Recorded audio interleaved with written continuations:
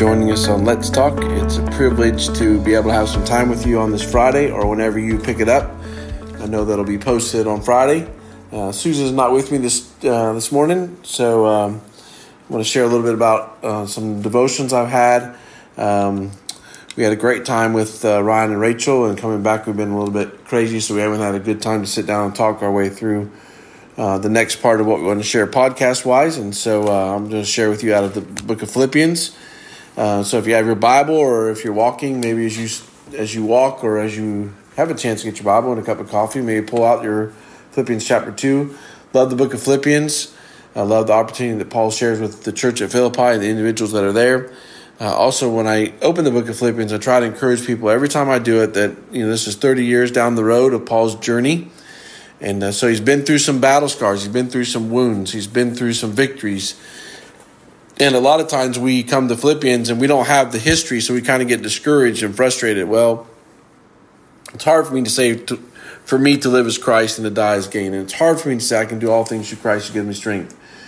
And so some of that comes with spiritual maturity. Some of that comes more readily as you've walked and journeyed and wrestled and learned that, hey, there my Father is in this situation and that situation. So I don't want you to get discouraged when you come to the book of Philippians, but I also want you to see some really interesting things in the book of Philippians. And so if you're at chapter 2, most of us are really familiar with your attitude should be that, as that the same of Christ Jesus, and then goes on, who being very nature of God. I don't want to go down that passage, but that's what we're most familiar with when we come to Philippians chapter 2. But I'm spending some time looking at chapter 2 in the beginning, the first 4 verses. If we have any encouragement from being united with Christ, any comfort from his love, any fellowship with the Spirit, if any tenderness and compassion, then make my joy complete by being like-minded, having the same love, being one in spirit and in purpose. Do nothing out of selfish ambition or vain conceit, but in humility consider others better than yourselves. Great verses. And so as you enter into this Friday, or maybe you picked it up on Monday, there's a lot of different things that could be divisive. There's a lot of different things that we could share our opinions on and our preferences on. And so there's a lot of things that at this point our world is spinning so fast. And as Christians, we just need to be really careful where we jump left or right. And I really think that comes from the beginning of this. So if you go back to the beginning of it in chapter 2 and verse 1, if any of you have any encouragement from being united with Christ. And so as you think about those words, how can I be united with Christ? Well, the only way I'm united with Christ is, number one, I found the gospel. I found Jesus. I recognized that I was a sinner, and I said, okay, Jesus, I'm going to accept your free gift of salvation. I'm going to place my faith in you. And I'm going to call you verbally. If you go in Romans chapter 10, whoever confesses with his mouth, Lord Jesus, and believes in his heart. So a verbal thing. And so that's one comfort that I find today as I open up my Bible and I think about Philippians chapter 2, encouragement being united with Christ is because of the gospel. And then also the encouragement for me as I sit is just to think about who my Father is. And so maybe throughout today you could go and look through your Bible and kind of go back and see the history of the power of the God that we say that we love and the God that we say that we serve. Go back through the Old Testament, New Testament, see the things that have been left behind from you in the Word of God so that you can be reminded of the strength of your Father. And a lot of different things just pop in my mind as I'm reminded of that. I'm reminded of Peter's reconciliation, which I had a chance to share a little bit about that on Easter Sunday. I'm reminded of Paul, was shared on Easter Sunday as well, just the transformation of the persecutor to the one who's now the missionary. Reminded of Exodus chapter 15, where we read about the horse and rider has been thrown into the sea and the Lord is the warrior. Reminded of the power of God when you think about Noah and Abraham and Isaac and Jacob and, just so many Old Testaments. I'm thinking Samson and David and Goliath and that big scenario, Shadrach, Meshach, and Abednego, Daniel as he's been throwing into the lion's den. Vivid things that we can look back and say, wow, there's the power of God. Thinking about the walls of Jericho falling down. And so that for me, as I enter into Friday, as I enter into Let's Talk, as I enter into today, I can say, wow, you know what? I can be encouraged today because I'm reminded of the strength of my Father. Also, as you read on there in a little bit, in the next little phrase you see there, it says, if any comfort from his love.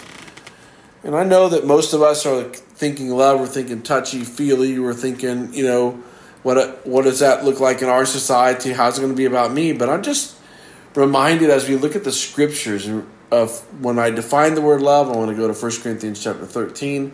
When I look at the word love, I want to go to John chapter 13 and remind myself of Jesus washing the disciples' feet. I want to go to the crucifixion time frame, reminding myself of love.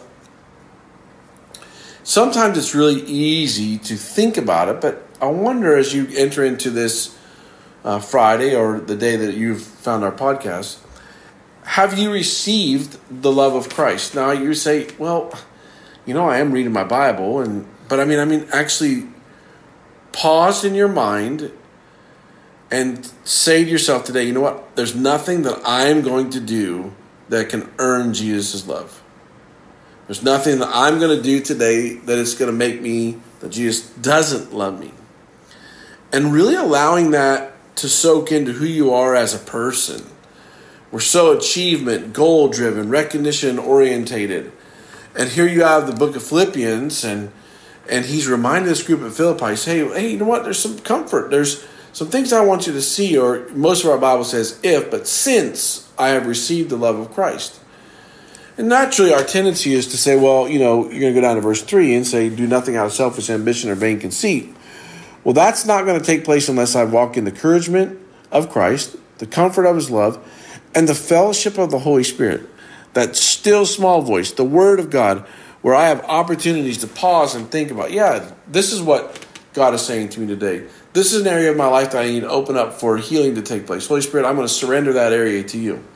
So that's the fellowship of the Holy Spirit. And I know that a lot of you that are walking or reading or listening today know that and been reminded of John chapter 14, that he's a counselor, he's a spirit of truth. Know about Ephesians chapter 1 and verse 13, that there's a gift that's been deposited to you. Know Acts chapter 1 verse 8. Be confident, not be confident, this very thing, but Acts chapter 1, you receive power when the Holy Spirit comes upon you. You will be my witnesses. And so, again, if I'm going to be an individual that's going to live today, and I'm not going to do anything out of selfish ambition, and I'm not going to do anything out of vain conceit, the Father's knowledge of who he is, the characteristics, receiving his love, and dependence on the Holy Spirit are going to be huge for me as I live my life today. Because I want my life not to be a life that's not about myself, but considering the individuals that are around me, and the only way that's going to take place is in the power of the gospel. And me as an individual surrendering.